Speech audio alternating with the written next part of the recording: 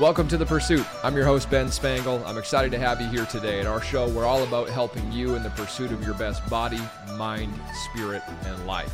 Thanks for being here. I am so happy to have you here today. This is a very special episode for many reasons, but this is episode 100. You know, most podcasts, from what I heard, don't make it past the 14th or 15th episode. Most don't last more than a year. And as of today, we're in the middle of November when I'm recording this, and we are almost to the day, it might even be to the day, but almost to the day 3 years ago when I started The Pursuit. And at that point in time, the way it all happened, I had some great encouragement from a good friend of mine that she had asked me, have you ever thought of starting your own podcast or YouTube or something like that? And I said, yeah, I've thought about it, but I don't think I'm going to do it. I think it's too much work. I don't think I want to get distracted from it. She goes, well, hey, I think a lot of people would listen. I know I would, and I think you got a lot to share. I said, all right. 6 months later, I think she asked me again, and this time I said, all right, I'm going to do it. So I bought my little equipment. I bought my first microphone, the Blue Yeti, which is a great starting microphone if you ever want to start a podcast. I use a different one today, but a great one. And I bought that Blue Yeti, and it sat, if you can see me on video right now, it sat on the little bottom shelf here.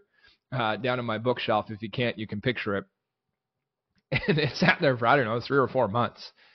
And then one day, intuition, I guess, impulse, but something happened where I said, all right, screw it. Let's do it. I'm going to record the first episode. And that began The Pursuit. That was November 2020. And that very first episode, you'll actually get to hear a clip from later today, has been the most downloaded episode that we've had by far, which is great. So today's a special day. This episode is going to be a special episode. What we're going to do is we're going to take clips from the top 10 most downloaded episodes in our podcast history so far, and our 10 best moments of 100 episodes. And I think you're really going to enjoy it. I got to share with you, when I started, I had a vision for this. I wanted to become one of the top podcasts in the world. And at the time of the recording now, we are in the top 1% of podcasts worldwide, and which I'm very grateful for. And we're going to move into the top 0.1 and eventually the top 0.01%. And I know that. But it's not because of me. It's not because of something special, but it's because of you, the listener. I know that we're bringing great guests. I know we're bringing great content, but without you, we could not have this great show that we have today. So thank you for being part of this. I want to give some thanks to several people. Now, our podcast is now in 58 countries all over the world, downloaded in over 58 countries all over the world. So thank you wherever you're listening from. Thank you. I'm grateful to all of the guests that we've had on the show in the last 3 years. We've had some incredible guests that have been so gracious with their time and their energy and giving of them and themselves so that they can help somebody else with their message. I'm grateful to the support that I've had from our team, and specifically my right hand, Jen. She's done an unbelievable job with that and continues to do an even better and better job. And lastly, I know I said it, but I want to say it again. I'm grateful for you, because without you, the show doesn't mean a lot. It'd just be me talking into a microphone or me meeting a guest. And I guess it'd still be fun having some cool conversations with some guests, less fun talking to myself. But the reason I do this is for you. I want this podcast, this show, I want it to make a difference in your life. I want you to be able to create your ideal future, to have the body you want, the mind you want, the spirit, the soul that you want, to have the life that you truly want, and to be living it in a state of flow where everything seems to be just happening for you and life is wonderful. And that's why I do this. That's why I keep bringing guests. That's why I keep doing it week in, week out, and creating content for you that can help you do that. So thank you. Thanks for being a part of this amazing community, this amazing journey. And thanks for listening. So today, we're going to hear, like I said, from 10 episodes we're going to hear from. And I want to share with you, give you a little heads up, because we're going to jump from clip to clip to clip, so you'll get to hear it. But the first episode you're going to hear from is the very first episode of the podcast we ever did. It was an episode entitled Clarity. It was a short episode, 20 minutes maybe, but packed with ideas on how do you begin to create a vision for your ideal future. So you're going to get to hear a clip from that. You're going to hear from Daniel Mangena. Dan has become a friend of mine. I didn't know him before the show, but we got introduced together, and this guy is an amazing guy, all about the abundance game. I loved that episode. Brian Moran is going to be the next guest. And again, this is a massively downloaded episode that we had. Brian Moran co-authored the book, The 12 Week year, which if you're looking for a tactical book on how do you begin to action plan and create tactics in your business life and personal life, it's the best book I've ever read on it. We're going to hear from my friend Jillian Shecker. Jillian is a joy warrior, as she puts it, and that episode was all about developing a joy for life. You're going to get to hear from Mr. Dakota Robertson. Dakota is a young man. I think he's in his mid-20s, and he has built a social media empire, I'd say. He's got an incredible business in the ghostwriting business. He's got a great social media following, and he shares some amazing strategies for social media. There was another episode I did solo that was called Change Your Mind, Change Your Life, that was one of the top downloaded. We get to hear from Dr. Eben Alexander. Eben was a neuroscientist, a very analytical neuroscientist, and he had a near-death experience where he was in a coma for a long time. He wrote an amazing book called Proof of Heaven, which is an absolute must-read on your library. And that book changed my life, actually. But I was so grateful to have him on the show. So you get to hear from Dr. Eben Alexander, and one of the top researchers in consciousness now. You get to hear from Dr. Tyler Panzer.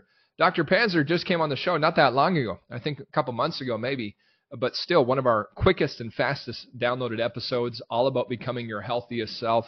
And he studies a lot in terms of your genetics and how that can apply into your life in terms of what you can eat, not eat, etc. Great episode. We get to hear from Dr. Mindy Pelz. Mindy is, I think, probably the top, in my opinion, the top expert on fasting in the world.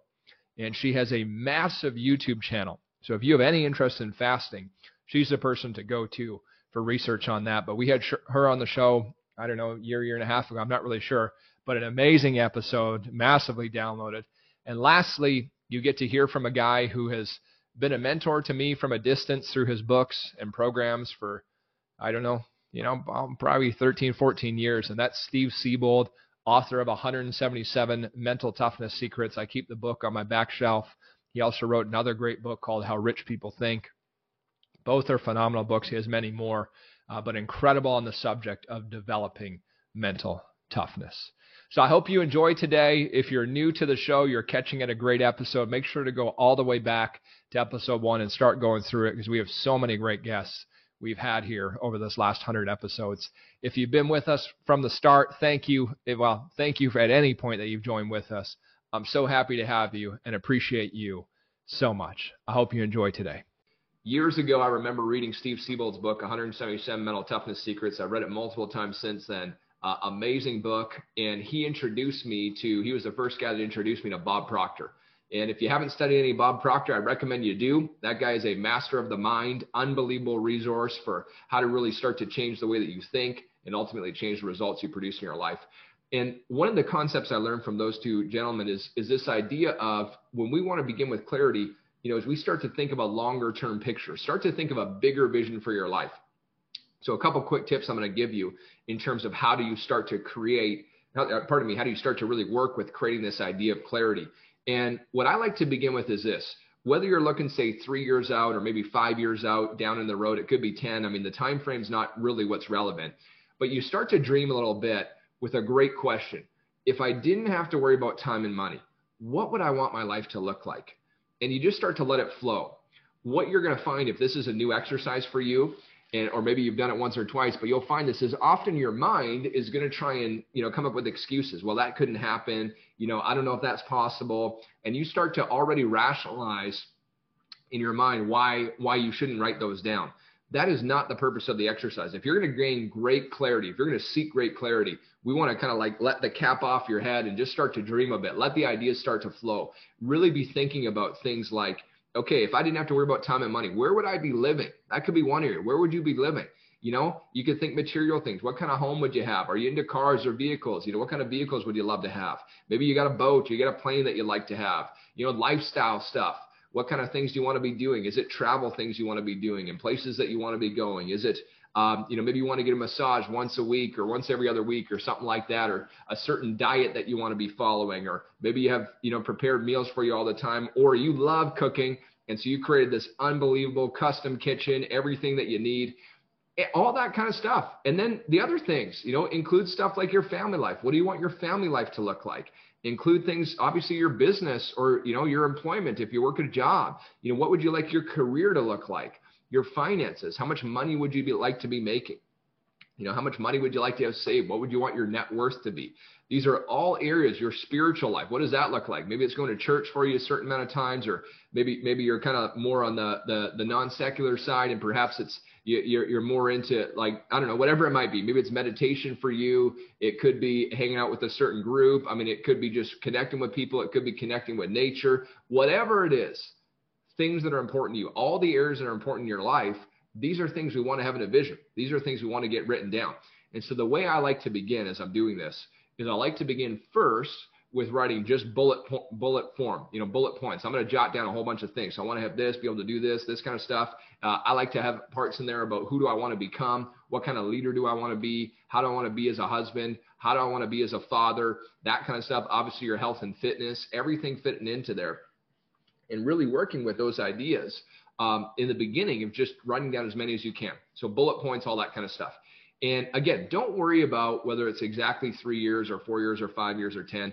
I mean, it really doesn't matter. What's most important is that you start to dream a bit and you start to think a little bit about, what do I want my life to look like? So you get all that down. So say you've gotten all that written down. You've got all your bullet points down here, and we've done that. Now, what I would challenge you to do, and it's been very beneficial in my own life, is you want to start to turn that into almost like a letter to a friend. So we're going to take all these points, and this is a great way to help you get clarity on your vision and to reprogram your mind with it. You take all those points and you write it out in almost the context, well, not almost, but in the context of if it's already all happened. So let's say, as an example, you were working on a 3-year vision or a 5-year vision. So at the time of this message, it's October 2020. And, maybe you're thinking, you might be thinking 3 years out. So maybe you put, whether it's October, December 31st, 2023. So I'd put that in the top right of my page, December 31st, 2023. And I always love beginning with something to the effect of, man, I'm so thankful for my life. I'm so grateful for my life. I'm so in love with my life. Things are incredible. Something like that, a really powerful statement about just how amazing life is. And then I start to describe it as if I was describing it to somebody else. And you could be writing almost a letter to yourself that way. Could be to an imaginary friend, doesn't really matter. But you begin with, I'm so happy about my life. I'm so grateful for all the things that have happened. And then you start to describe it, the different areas. It's incredible, the lifestyle that we built. We're now living here, right? Maybe you got a place in the Okanagan or California or something like that. We've got a home here. We're traveling 3 months of the year, going to places like boom, boom, boom, boom, boom. Our family life is incredible. I used to have stuff. We have 2 children. And I used to have stuff when we didn't, but I would have my vision letter about our family, about the kids that we didn't even have yet. I would have that written down. I'd have stuff in there about my body and my health and fitness and the kind of exercise program that I'm in and the way that I look and the way that I feel and the kind of things that I eat on a regular basis. All of that written into there. I'd have things like the home, that we wanted at the time, and what that looked like. And now, by the way, I still do this stuff. I'm thinking on another level because I'm always in the pursuit of the next level. I'm always in the pursuit of a next level of greatness, next level of success, next level of fulfillment, next level of growth. So now those are things I'm even thinking on a bigger scale. But you put all that in there. And so you'll write it out. Generally I find for myself, it's usually at least a page written, sometimes 2, sometimes 3, depends how much detail you're putting into it. And this is something that you want to work with. And so I'll do my bullet form, the point form stuff really quickly. I'll write all those out, all the things I want. I'll start to kind of put them all together. This is lifestyle stuff. So that might be one paragraph. This is kind of like material stuff, the home, the cars, that kind of stuff. That might be a separate one. Family life here, business life here, financial, and so spiritual. And I'll have all these different sections in it. And then I'll write out a rough draft of this letter. And then I'll kind of read through it, tweak it, might tweak a word here and there, whatever. And then I'll write out a new one until I get myself a final copy. Usually this whole process maybe takes an hour, 2 hours, whatever it might be. But it's one of the best processes you could ever entertain, is to start to really work with this stuff and start to get a clear idea of, where am I going, right? Where do I want to go? And I think most people that are teaching this stuff talk about the idea of, what do you want? And I mean, any good personal growth book, any book on creating the life you want, everybody talks about that. In High Performance Habits, the first secret, or the first habit of high performers, is they constantly seek clarity.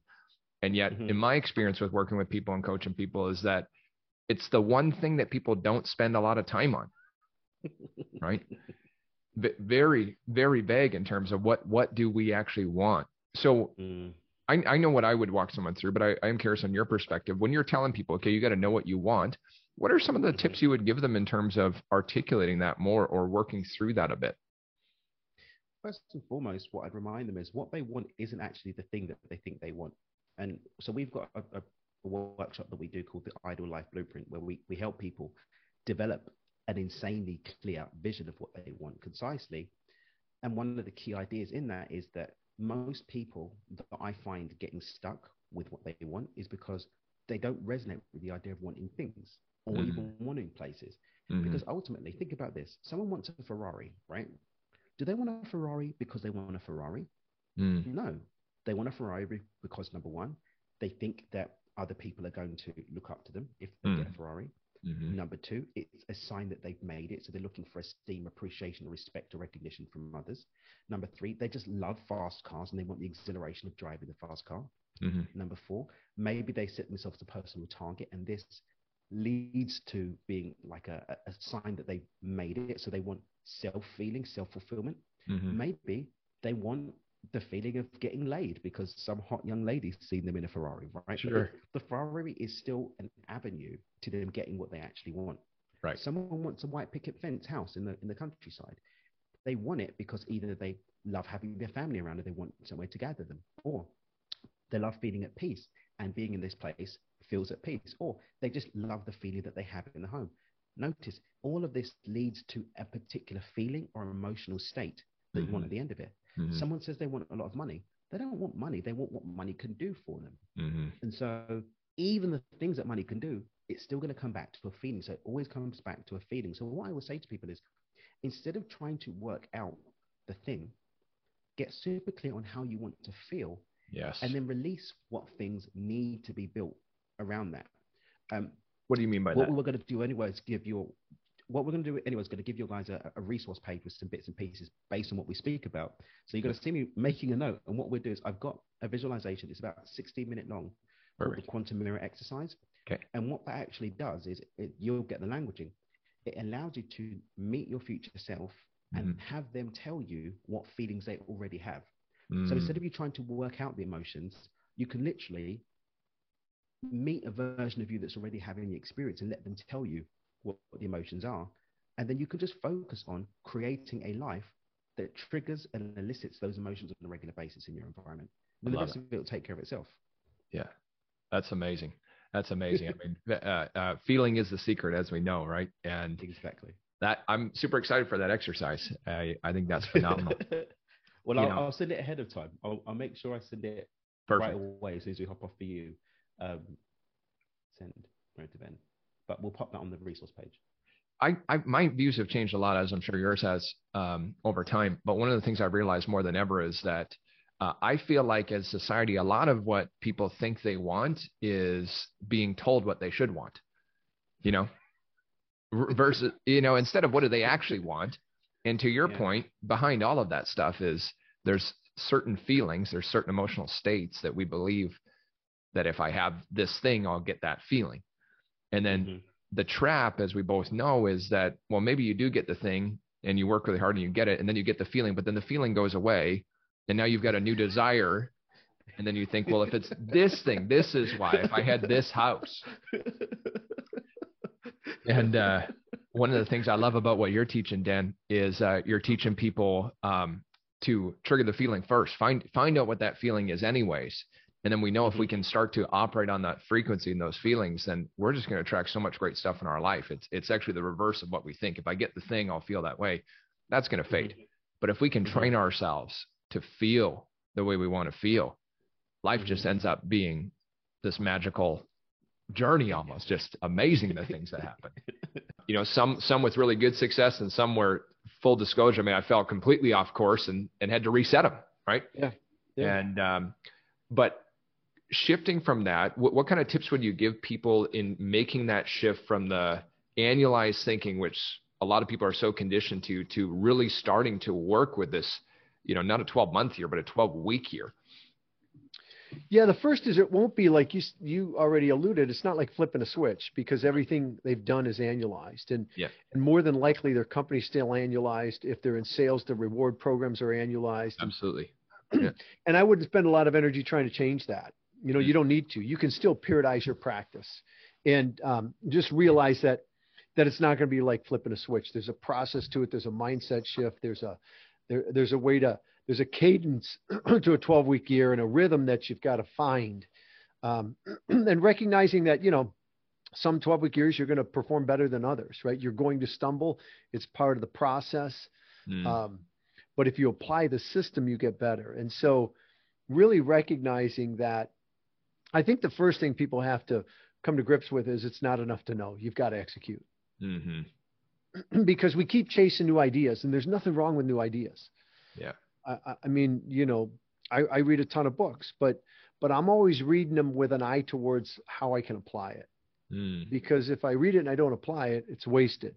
And so the 12-week year is, the emphasis is all on implementation. So that's a different mindset too, right? Instead of going out and increasing my potential, let's tap the current potential I have. Right. Let's tap the capacity that currently exists and do that more consistently and just see what happens. But there is a rhythm to it that when you start, it'll be a little weird, but you literally want to treat every 12 weeks as a year. And so for your listeners, that doesn't mean that we're going to try and take everything we were doing 12 months and cram it into 12 weeks. In fact, it's quite the opposite. You're going to really pare it down and focus on a few things, but just be relentless with those. And 12 weeks is a long enough time that, man, you can make profound progress, but there's a healthy sense of urgency in that, right? You recognize, hey, I can't put things off. You're still going to have a tendency to do that because in an annual environment, you thought you could do that, but it's no different. It's more evident in a 12-week year than it is an annual environment that doesn't work. It's not going to get you where you want to go. Yeah. So just being mindful of the fact that, the more you embrace that 12 weeks as the year, the greater impact it's going to have on your actions, the greater impact it's going to have on your results. Yeah. Yeah. That's so good. And I think that's really what makes the 12-week year different than, anything else in the marketplace when it comes to goal setting is that it really is. I think a lot of the books, and I've learned a lot from them. It's not to knock the other resources. There's some amazing stuff in there. It's an execution system. It's an implementation system. It's how do you turn an idea into reality? How do you start to really take these things that I want and put them into a real actionable plan, which, as you've talked about, and I know the book talks a lot about too, is where people fail is it's not usually the plan, right? It's the execution, right? Yeah, probably 90% of the time it's the execution. But people, what do? They change the plan, right? Yeah. And then you get in this habit of constantly changing the plan and updating it, thinking that that's going to be the difference maker, instead of just figuring out how to do the heavy lifting, how to get yourself to do what matters most and do it day in and do it day out. Exactly. And can we talk about that? Can we talk about kind of a bigger macro view of I know them because I've been through it lots, but the disciplines of the 5 disciplines of the 12-week year? Sure. Yeah. There really are been the fundamentals of high performance. It's not like Michael and I created these things. We just packaged them. But it starts with vision, right? Having a compelling why. Some people skip that step thinking it's fluff when it's the cornerstone of all high performance, right? That's the motivation where you're connected emotionally to some future that's bigger than the present. Otherwise, we're just going to continue to do what we've done. And so that's critical. And then we build a plan. But as you've already alluded, 12-week planning is very different than traditional planning. It's more focused. It's more tactical. It's more granular. It literally spells out everything you need to do in 12 weeks. And it's not everything you can think of.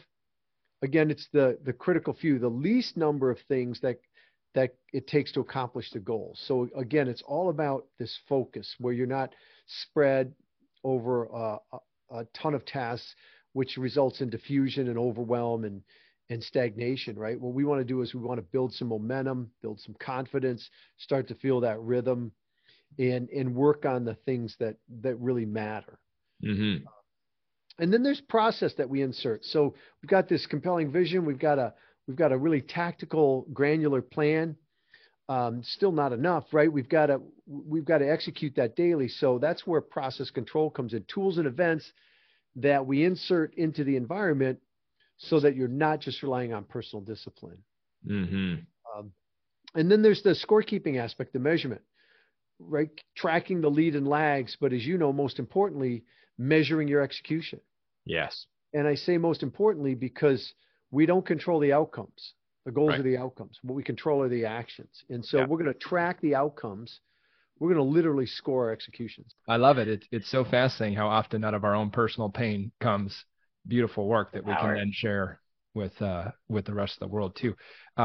It's interesting. You said joy has been a strategy, and then of course you went through your addiction and depression, all of that stuff at those times, and then joy came out of that again. Of all right, it's time to step into more of who I am. It's funny in the business world. That's the world that I'm in. I mean, you don't hear too much about people saying joy is a strategy. So talk to us a little bit about that, because I love it. I mean, my life has completely changed when I started to incorporate. I wouldn't have used those words, joy as a strategy, but that's ultimately what some of the things I've been doing. So tell us about it. Yeah, I love it. We're so aligned. Yeah. Well, I firmly believe that joy is an inside job. And I also work with a lot of business owners who are doing amazing things in the world and by all means would seem like they are experiencing success and are just not actually happy, And so it's when you are externalizing that, your happiness or your peace or your joy, so that everything around you needs to be okay in order for you to feel okay, or, everything around me needs to feel like what my definition of, or look like what my definition of success looks like. But if it's not feeling the way you want it to feel, then it's not really true success, right? Mm-hmm. So for me, when I kind of started on my path, like really started to feel the feelings, which I could talk for about 10 days around, but I won't. I'll be as short-winded as I possibly can around it. But I feel like when I started to feel my feelings, it was really this journey of like, who am I and how do I use my feelings as a compass? And I think in our world, especially in business, it's like, it's about performance. It's about like optics. It's about money. It's about all of, again, these things outside of us. Correct. When you get down to it, like our feelings are here to guide us. And if we're not in touch with them, if we don't have the ability to feel them, and not just the good ones, but all of them, then we're missing out on a key component of joy, which I feel is that alignment piece, So yeah, the people I work with are like, it's like we're either building their business with joy or we're building joy back into their business and lives. And I feel like there's no longer that boundary between life and business anymore. Like that to me is like, so 2019. Yeah. It's funny because if you look at, we're probably similar in age, but if you look at a lot of our parents, I mean, there was not a lot talk about feeling your feelings, expressing your feelings. It was more of burying, and certainly their parents would have been similar like that too. And there's certainly, the world is opening up more to this idea of it. Yet I think there's still, often there can be a lot of stigma, for lack of a better term, around it. And I, no doubt in my mind, anybody watching this right now, anybody listening to this right now, if they're honest, they'd think, I would like more joy in my life.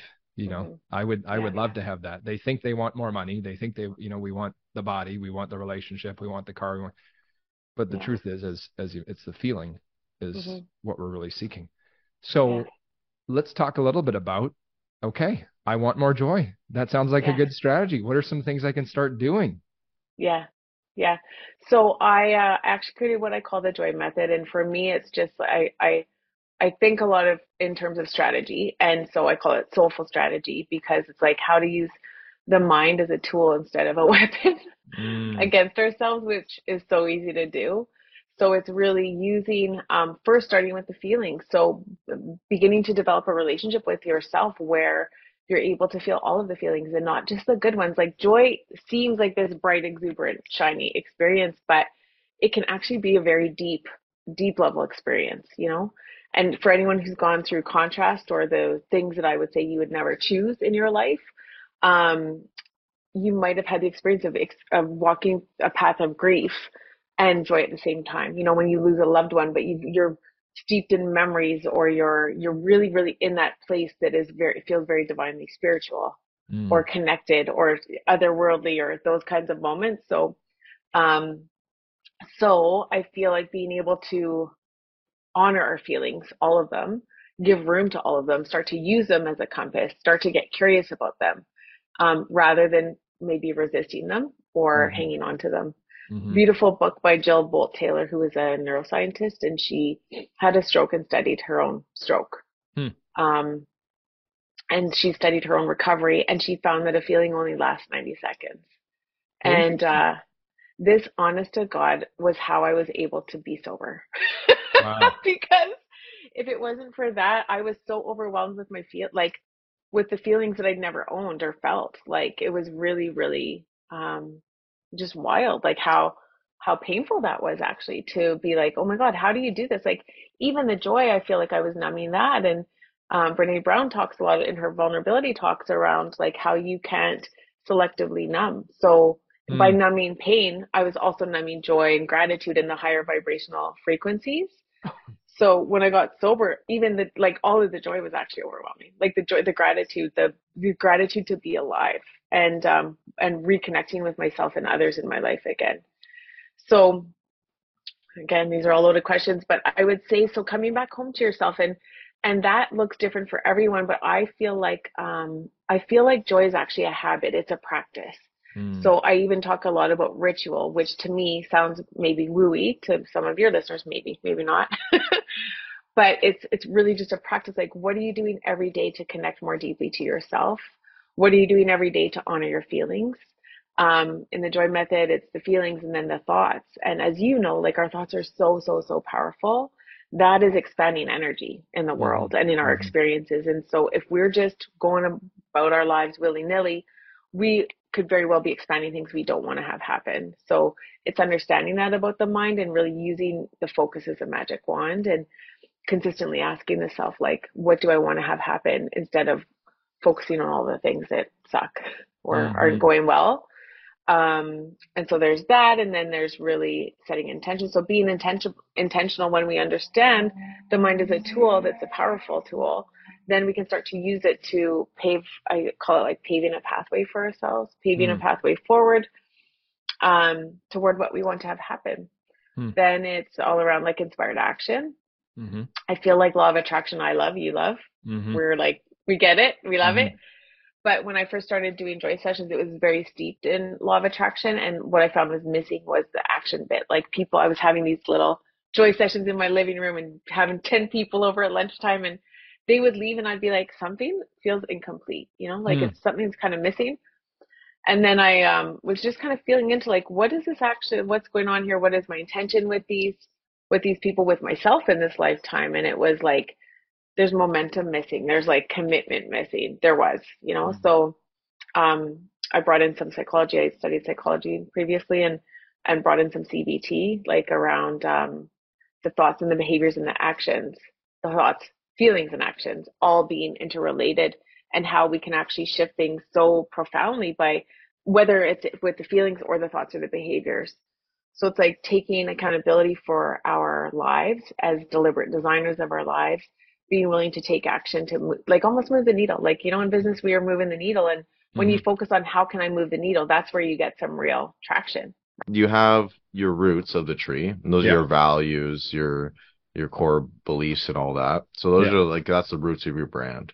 Yeah. And then at the start, you're just building out the trunk. So you're not worried about branches and shit like that. You just need to build out your formation, your trunk. And that's what you get very specific about, is like writing. You're known as the sales guy or the email marketing guy or copywriting guy, whatever. Yeah. So you're just building your trunk. You're building your base here, and you're growing your following. You're getting that base following.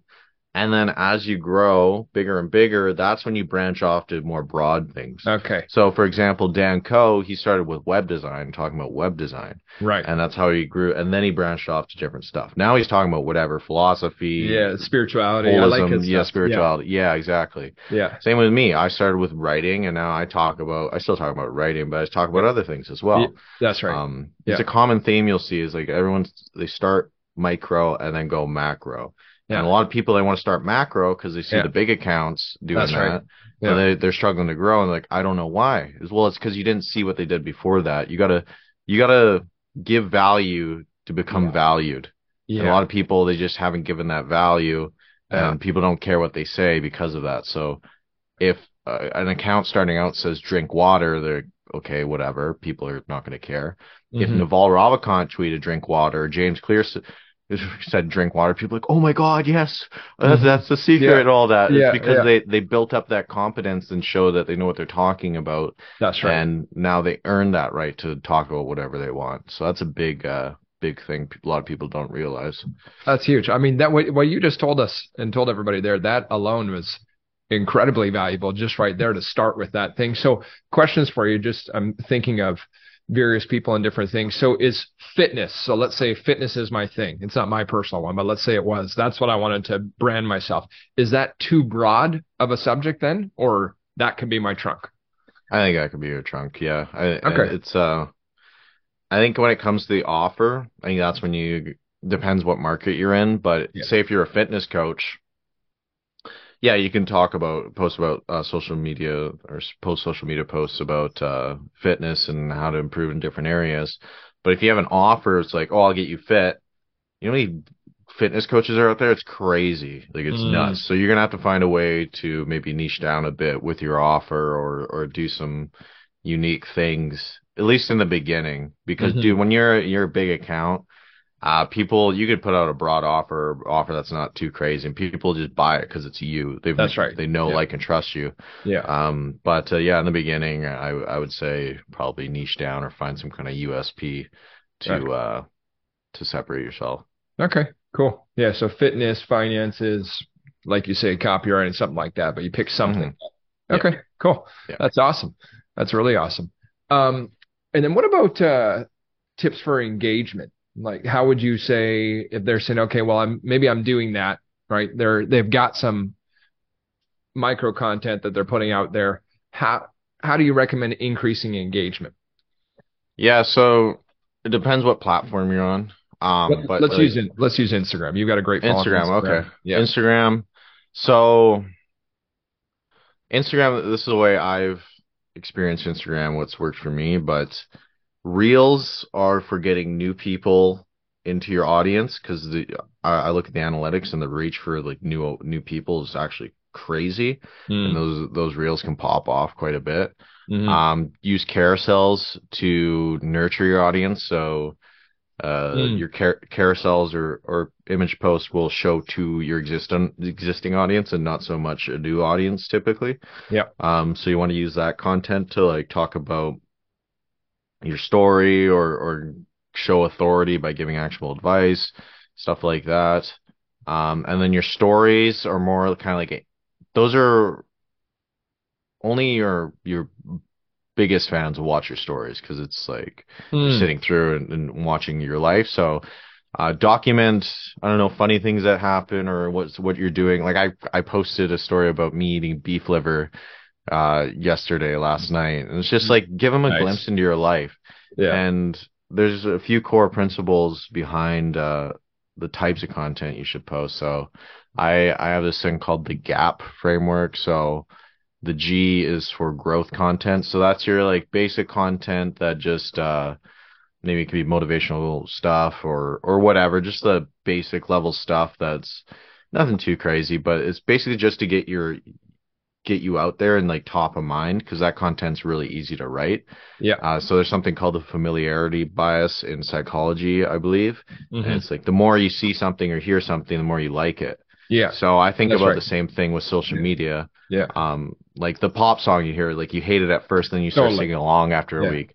So it's like that, I think, with the social media content. The more you could be like top of mind and showing up in people's feeds, like, oh, okay, it's that guy, I like that guy. Right. So there's the growth side of stuff. And then there's the authority-based content. So that's the stuff like actionable advice, and you're showing people how to do stuff or take them from pain point to desire. You are the bridge. And just showing that you know your shit, that you're the writing guy or the copywriting guy or the sales guy, and just showing your competence or social proof.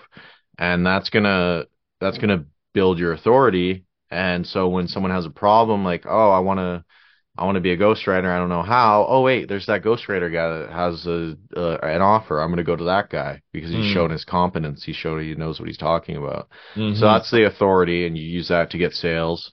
And then there's the personal side, and I think this is where a lot of people screw up, is they don't show their story and they don't show their worldview or opinions. They're just neutral. They just maybe they just give authority content or whatever. And I think a lot of people screw this up because at the end of the day, people want to connect with people. It's social media. And when someone connects with someone, or they relate with their story or their worldview or whatever, then that's very powerful. We're here because you want to change. And I want to share this message with you. I'm going to share it with you till the day that I die. If you want to change your life, you need to learn to reprogram your mind. You have to get into the operating system of your mind. You've got a conscious mind and you've got a subconscious mind. Change does not happen in the conscious mind. It happens by changing the subconscious mind. We use the conscious mind to get access into the subconscious to reprogram it, and that's how we create lasting change. All of who you are is stored in your subconscious mind. So you got to keep that in mind. 95% of who you are is habit. 95% of who you are is habitual. It's automatic. The way you're thinking, the way you're feeling, the way you're acting, it's a habitual process. What you're attracting, the vibration you're in, it's habitual. The majority of who you are is habit, unconscious, stored in the subconscious mind. So if you want to change your life, then you've got to get into the subconscious mind. You've got to reset the programming. You know, years and years ago, many great teachers have used it, but the analogy of a thermostat, and a thermostat being your set point in your life. And it is a good analogy to use because your subconscious mind has blueprints, financial blueprints, health blueprints, wealth blueprints, success blueprints, relationship blueprints, all of these things, or thermostats or set points that it's programmed for. And if the blueprint is laid out for a certain level of success in your relationship, or the blueprint is laid out for a certain level of success in your body or your business or your income or whatever it might be, and you don't alter the blueprint, nothing changes. If you don't change the thermostat set point, nothing changes. I live in Canada, so we measure everything in Celsius. I know some of you guys are Americans who use Fahrenheit, and a lot of you, the rest of the world, I think we all use Celsius, but nonetheless, we like to keep our home at 20.5 degrees Celsius, which I think is somewhere around 70-ish Fahrenheit, somewhere around there. Anyways, we like to keep it. And so we keep it, and we've got, of course, a furnace. It gets very cold where we live, so you definitely need a furnace if you're going to survive the winters here. We've got air conditioners, which you don't need here, but it's nice to have them for about, 3 weeks a year when it gets too hot. And the way the thermostat works, we keep it at 20.5. So if the temperature outside starts to drop the temperature in the home below that, well, guess what? It turns the furnace on. I can hear the furnace right now in my house. It's going because it's quite cold. It's like minus 30 outside right now at the time of this recording. So the furnace is on to keep the house and make sure it stays at 20.5. But in the summertime, when it gets too hot and the house starts to heat up to 21 to 22, the air conditioner kicks on to bring it back to 20.5. That's just like your life. This is your subconscious mind. This is your cybernetic mechanism, as Maxwell Maltz put it in his great book, Psycho-Cybernetics. It's the mechanism that regulates your level of success in any of the important areas of your life. It's the thermostat set point. So you use your income, your financial success. You've got a set point of what you're set at. If you don't alter the set point, what happens is you start to get a little bit better results for a period of time, but then you unconsciously sabotage yourself to bring you back to the 20.5 degree set point. Or the opposite, if life starts going out as good as you want and things aren't happening, your income goes down, as an example, you lose a job for a bit, something like that, and it gets bad for a while, something happens, you unconsciously turn the heaters on in your life and you start to get a bit more focused, you start to find a new opportunity, new resource, whatever it might be, put a little bit more effort in, and you bring yourself back to that equilibrium, that set point. All of this is happening primarily on an unconscious level. Now, the good news is when you're listening to this, this might not even be the first time you've heard it. You might think, yeah, I'm very aware of that. Well, the good news is this, is that you can change the set point. You can alter the set point of where you're at. And if you learn to alter your set point, if you learn to program a new set point, your success becomes a new level of unconscious success. So then the question, of course, is, well, what do I actually do to work with that? Well, I mean, you could look this up pretty easily on Google and find a whole bunch of different methods. You could do stuff like hypnotherapy. You can use visualization. You can use scripting. You can use studying the same material over and over. You can use affirmations, or as Tony Robbins calls them, incantations, or as Harv Eker calls them, declarations. I mean, you could do that. You could use guided meditation. You could use guided subliminal programming. You could use writing in a journal. You could use, there's so many different things. There's on and on and on. There's so many modalities, so many methods you could use. You want to figure out what works well for you. I am a massive fan of meditation and visualization. I'm a massive fan of journaling your future. Huge fan of that.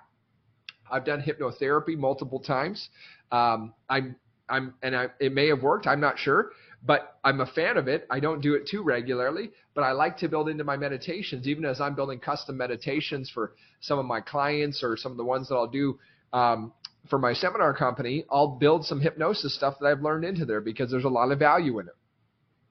So I'm a fan of many different methods, right? There's so many different things. I'm a fan of starting to think about, what do I want to believe, and then to write those beliefs out over and over. I'm a fan of that. I mean, there's so many things you can do. Those are just a quick flavor of some that you could do. And I'm not going to dive into all the details today of every single one of those, but I want to encourage you that if you want to change your life, to really start to get serious about your mental conditioning routine, your programming routine. It's kind of interesting in the modern science of consciousness studies. You basically have a lot of scientists who study consciousness, and they realize what's going on here and how extraordinary it is. They're not trying to explain it away or dismiss it. The people who don't really study the evidence, the scientists in that field, are the ones saying, well, it's impossible by our theoretical models, so it can't be true. Well, guess what? That just means your theoretical models are far too weak to even be tossing around. So drop them. Start working on something that does work. And in fact, there are theoretical bases that are arising in modern philosophy of mind and neuroscience, quantum physics, that do put all this together and do take it to the next level. It's what we did in our book, Living in a Mindful Universe. We painted the objective idealism as an answer that works very well, where you look at the primacy of consciousness and how it could be influencing all of the emergent universe. And that really flips the coin on materialist science, because a lot of materialist neuroscientists would try and tell you we don't even have free will. They think consciousness is the epiphenomenon of all the chemical reactions and electron fluxes in the brain, but they would tell you pay it no mind because consciousness isn't even real. They go so far as to say that. Whereas in fact, the flip side is the only thing anybody's ever experienced is the inside of their own consciousness. So if we cannot explain that, we're really not explaining anything about the nature of reality. And that's where I think this revolution is so important, because it really opens us up to a much fresher way of looking at things, and one where our free will actually is very much alive and well. And I think to even be putting out there that we don't have free will, a la the materialist neuroscientists who are very strict observers of materialism and physicalism, is extremely dangerous because it kind of lets us believe we're off the hook for any choices we make in life. And I'd say, in fact, one of the deepest lessons of near-death experiences and of this kind of expansion of the science of consciousness is we are very responsible for our choices. We play a tremendous role in how this world evolves, the kind of history and destiny of humankind, I believe, is written with the free will of the participants and not just some random chaotic mechanistic flux that some of the materialist neuroscientists would claim it is, but something that really has meaning and purpose underlying all that's happening there. And I think that's where this new worldview can really help us take responsibility for our choices. And in many ways, that allows us to much more robustly define our emerging reality. Yeah, so good. Everybody, by the way, if you want a real deep dive into what we're talking about, I know I talked about Evan's original book, Proof of Heaven, but Living in a Mindful Universe is phenomenal, because the whole first section of it is really, I love it, because it's a lot of history of what we understand of consciousness and the different avenues of it, and so much of there where you've got that whole section on quantum physics, and it's amazing. And even going back to, I look at some of Einstein's what he's talked about, where as the deeper he dove into this, the more I don't remember the exact quote, but the only thing he could come to was in the belief of God or unified field, right? Right. I think Einstein would have a fairly different view now. He passed over in April of 1955. And immediately thereafter, he could have given us a much richer version of a unified field theory. Maybe we can get it from the afterlife. Maybe someone can harvest that from Einstein. Yeah. Could happen. Those kind of things do occur. That's right. Question for you. Let's say someone's listening to this. This is all completely foreign to them. Never heard any of these ideas whatsoever. We've talked a lot about consciousness as a whole, and I think most people are at least somewhat familiar. But if you could give them in the best way we can, a simple definition of what is consciousness, how would you go about explaining that? Absolutely. That's a great question. And I would say it's very simple. It's nothing complex. Consciousness is just our awareness as a being that we exist. As Rene Descartes said, I think, therefore I am. Well, I would modify that very slightly and just say, I think, and because I'm aware of those thoughts, I am. And in fact, that it actually brings up a very interesting kind of differential here, because often when Karen and I give workshops on all of this, we talk about that linguistic brain, the little ego voice that lives inside our left temporal lobe. That's why we call it the dominant hemisphere, is because that's where language lives. And our language kind of defines itself as this major player, but our linguistic voice and that kind of sense of running stream of thoughts in our head, it's about that much brain trying to tell you that it really runs the show. And it turns out the first step I do in meditation is I allow that linguistic voice to make a statement, a request, a question, what have you, but then that voice goes into time out. And, in our modern world, we're so used to the idea of using that little voice, that linguistic brain and rational, logical thinking, et cetera, can take us to a deeper understanding. But what I'm telling you now is that ego voice, because it's deeply tied with your ego. In fact, your ego pretty much runs that little voice in your head. And so it's very important to realize your conscious awareness is not that voice. The conscious awareness, though, is the deep magic and mystery of consciousness. I'm actually quite interested because often when you've come from a heavy science background, a lot of what you do, of course, is research, data, and everything, right? I want to see the facts. And often people think that if I'm very scientific, that it can almost be antagonistic to spirituality. Yes. And what I love, just even in the brief interaction about it, is that that's not the way you're looking at it. And so I want to hear your perspective of how does that merge your two worlds together? Yeah, absolutely. I'm very vocal. Kind of one of my little catchphrases. It's not spirit or science. It's both.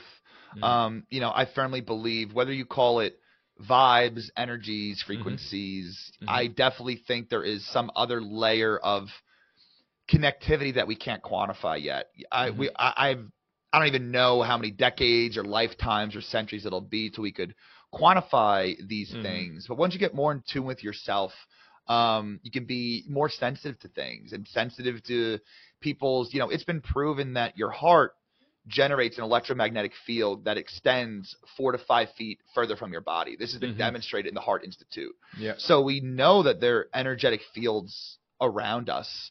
And a lot of these things that like mindfulness and breath work and meditation, these all literally turn on a gene called the BDNF gene that's literally like fertilizer for your brain cells. So it literally helps you grow brain cells. And they've done studies. Yes. Yeah. It's basically, meditation is almost voluntary control of gene expression, which is really wild when you think about it that way. They've done studies on the brain structures of monks that have meditated for decades, and literally their frontal lobe, hippocampus can literally be enlarged due to practicing that mindfulness. I do think that having a connection with, I like calling it whatever it is, whether it's religion, whether it's just more open-ended spirituality, even if it's a connection with yourself. I think having faith and belief in something, I'm not here to tell you guys what you should believe in, but I do think having belief in something else, something bigger, is very motivating. It can help you feel aligned. I think people that are really in, I grew up not super religious, but you did Sunday school and stuff. I remember being a kid, hearing the priest talk, and you would get that kind of feeling of like a little bit like a euphoria feeling, hearing people preach. And honestly, now that I'm getting more into the personal development space, I feel that when I hear good speakers talk as well. Like you feel that buzz. For sure you do. I think these are all interconnected because you're connecting to what I just call it right now. Not the sexiest name, but placeholder for now. Yeah. And I do think that plugging into that is very important for helping turn on good genes and turn off bad ones. They've done studies that people that were atheists that became religious and practiced their faith had lower risk. I believe it was for depression. I don't want to misspeak. I think it was another inflammatory condition because they have this belief in something bigger, higher. And I do think that can kind of like the Joe Dispenza work, the belief in these things, the belief that you can change actually helps your cells work better. If you believe it, if you're trying to manifest something and you believe in it fully, I believe your cells turn on genes that make you more motivated, less inflamed, and you're able to do more work, more higher quality work for longer periods of time because you're inspired. So part of manifestation is your belief makes your cells work better so you can work harder towards the goal. The other half is, and this is what we can't really prove at all currently, the universe kind of throwing a bone your way because you've been believing in yourself. You can't really quantify. Like I told you before this, I went viral on Facebook from 1 to 45,000 followers last weekend. And literally the past week or two, I've been giving myself a lot more grace and just, I'm trying to build this huge thing and revolutionize healthcare and all these things, but it's a journey, and giving myself more grace to be a little imperfect. And, you want to enjoy the journey of life as well. So still working very hard, but not beating myself up so much. And, I can't prove they're connected, but, I finally gave myself grace, and a week or so later, I go viral like I never have before, which is just, to me, it's like, is it a coincidence? Was I just more relaxed so I made better content that went viral? Right. Was it the universe throwing me a bone? And this is why I don't doubt anything at this point. Like if there's no data on something at this point, I don't doubt anything at face value. I'm like, sure, I don't know. You know what I mean? And I feel like that's being open-minded like that is a good way to look at things, because that avoids going down the paths of, hate and judgment and bringing up these negative emotions, which turn on the bad genes. The 6 levels, basically in a nutshell, are everywhere from 13 hours up to 72 hours. Okay. And the longer you fast, the more, what happens is you turn on, I like to think of it like healing switches. So I'll just run through them very briefly. At like 13 to 15 hours, you start to make all those metabolic changes we talked about. You bring cholesterol down, insulin, glucose, and your body will create something called ketones. Right. And that's a whole nother discussion. Yeah. At 17 hours, you start to stimulate autophagy. So the cells start to repair and make themselves stronger. At 24 hours of fasting, you stimulate intestinal stem cells. So you start to repair any damage to your mucosal lining of your gut. At 36 hours, you actually force your body to really go find stored glucose. So if you have any fatty liver, if you're really weight loss resistant, you want to throw in a couple, every couple of months, a 36-hour fast. At 48 hours of fasting, your dopamine receptor sites will all completely reboot themselves, and you create new dopamine receptors. So you actually, your perception of happiness will be greater. And then at 72 hours of fasting, this is Valter Longo's famous study, you reboot your whole immune system, and old white blood cells that aren't working for you anymore get recycled and new ones come in. So you want to cycle, you want to train yourself to go through those 6 different levels. No kidding. Wow. I was taking tons of notes as you were talking there. That's amazing. Pretty fun, right? I mean, so fascinating. This is the thing that I like geek out on. Yeah. This is all free. Yeah. It's in you. Yeah. It's in you. Yeah. So you just have to train your body to do it. Yeah. And all of those things I just talked about, we've been trying to find pills for, and we can't. Totally. It's crazy how once you learn how to do this, your life changes. Yeah. It's so amazing. So at 48 hours, the dopamine receptor sites reboot themselves. Kind of like clean slate almost in a way, yeah? Yes. So if you think about dopamine receptor sites get saturated from too much dopamine. Yeah. So, and we're getting dopamine, not only from food, we're getting it from social media, so many things. So it's a little bit like insulin resistant, where the receptors that allow dopamine to come into the cell, they get flooded with dopamine and they become inefficient at bringing dopamine into the cell. What that looks like to you is you're just not happy as much.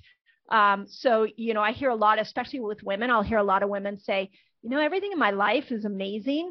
And I'm just not joyful. Okay. That's when it's like, okay, we got to throw a 48-hour fast in here and reboot those dopamine receptors so you can get joy from just the little things. The other research that we've seen on the dopamine is that overeaters tend to be more dopamine resistant because they're using food for their dopamine reward. And when you go into a 48-hour fast, the biggest thing I see from both men and women is that you just enjoy food so differently. So how many times have we eaten food and just like eaten it and moved on, didn't really think about how enjoyable it was? Or if you struggle with food addiction or overeating, you go into a place where you are like, nothing seems to satisfy you. Nothing gives you that dopamine rush. Right. So we can reset the whole dopamine reward system. And one of the things that it does is it creates new dopamine receptors.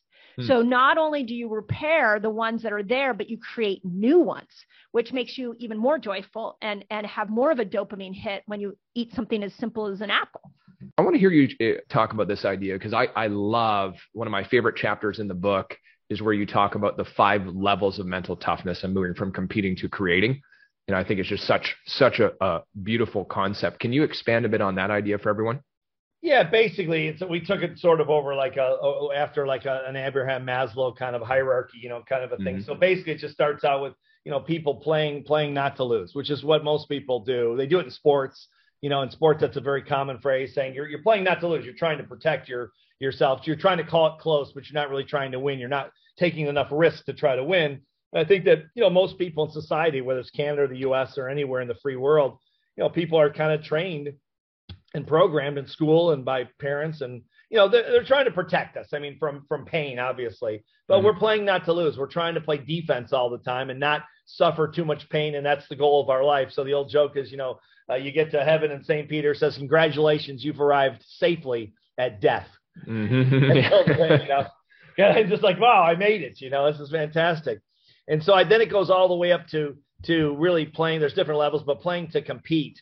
Is one of the ones. What I found is a lot of people think that's the highest level. And most psychologists, performance psychologists disagree and say competition is not the highest level because it's ego-based, especially in business. Right. Because what you do in your business is completely differently than what I do, even if we're in the same business. Just because you approach it a different way, you might have way more talent than me, way more education. You might be just smarter than me. And then I've got whatever I've got. So it's really not even a level playing field in terms of competitiveness. And so competition is almost just an ego trip, just for people to say, well, I'm better than you because I scored higher, or I made more money, or I, live in a bigger house or a small, whatever it is. Yeah. And it's kind of lower level. So they say the highest level in performance psychology is playing to create, where you say, Ben, whatever you have, man, I just wish the best for you, and I wish the best for me and everybody else. I'm just trying to use what I have, whatever resources I have, whatever education, intelligence, etc., to create what I can create. And you might be way better, smarter, whatever. And I'm glad for you about that. But here's what I can do. So I'm just kind of in a business by myself where I'm trying to create my own future and do what I'm capable of doing, even if it's not anywhere near what you're capable of doing. This is the best I can do. And I'm creating my own future instead of competing with you and everyone else. Yeah, I think it's so great because I know I had a season in my life where competition was a big part of it. And then realizing, it was a lot through studying your work, but just realizing, well, why does it matter what somebody else is doing or not doing? How does that actually affect my life in any way? And it's such an interesting concept. I want to hear your thoughts. I don't know the answer to this. Do you find most people have to kind of grow and evolve to that level? Do they go through the different stages, do you find, or can you just jump to that highest level of thought? I think you can. I don't think most of us do. I think because we're so, especially the States is a funny place, just traveling around the world for so long, for so many years. I find that even Canada, even though as close as we are, and in so many ways, we're so close. Mm-hmm. And of course, physically close as well, logistically. But mm-hmm. I think the U.S. is sort of an anomaly in terms of we're so competitive and we're so, success, all around the world, not so much in Canada, but all over the world, they call us, you're success crazy. The U.S. is success crazy. And I think there's probably some validity to that. Even in Canada, even when I work in Canada and I do book signings and stuff, I find that the society is quite different. I think you guys are more like, in my opinion, like the UK, more low key. You guys are less ego driven. This is just my opinion, but right. Less ego driven. Of course, I'm stereotyping, but I think there's some validity to it where we've got this thing about, well, we're the greatest country in the world and we're this and we're that. Well, yeah, maybe in some ways we are, we're a very strong country in some ways. In other ways, we're not a strong country. We suck in some ways. And Canada is a better country in some ways. And, and the UK and all different kind of, free world countries. But I think that at the end of the day, I think that if you come from not ego, but from a spirit-based consciousness, not like in the context of religion, although that if people are religious, they could connect it, but just spirit in the sense of you're coming from your own human spirit and you're saying, I'm going to do the best I can. I'm going to wish you the best and I'm going to do the best I can. I hope for the best for everybody, but I'm not really in a competition with you. I'm in a competition really with me just to see if I can be better today than I was yesterday. And so I don't think most people reach it. But yes, to your question, I think people can make that leap. All right. So there you have it. The top 10 episodes of our first 100. I hope you enjoyed. I would love to hear from you on Instagram. Which one resonated with you the most? If you're going to tag one of our guests, make sure to do that. Tag them, tag me. And I've got a free gift for you as well. Kind of my special treat. I just recorded this today for you, actually. And what it is it's a 5-minute goal achievement visualization. If you've been listening to the show for a while, I'm big on the power of our mind and how we can use visualization to begin to create reality the way that we want to begin to create our life the way we want to. And as much as, probably at this point, you're probably quite aware of it, experience has shown me that very few people spend time taking time to visualize the things that they want.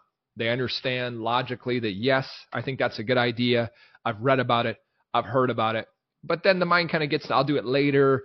It's not that important. Probably won't even work anyways. And we come up with all these stories so we don't end up doing it. And very few people do it consistently. So what I've done is created a quick one. I think it's 5 or 6 minutes to walk you through having already achieved your goal.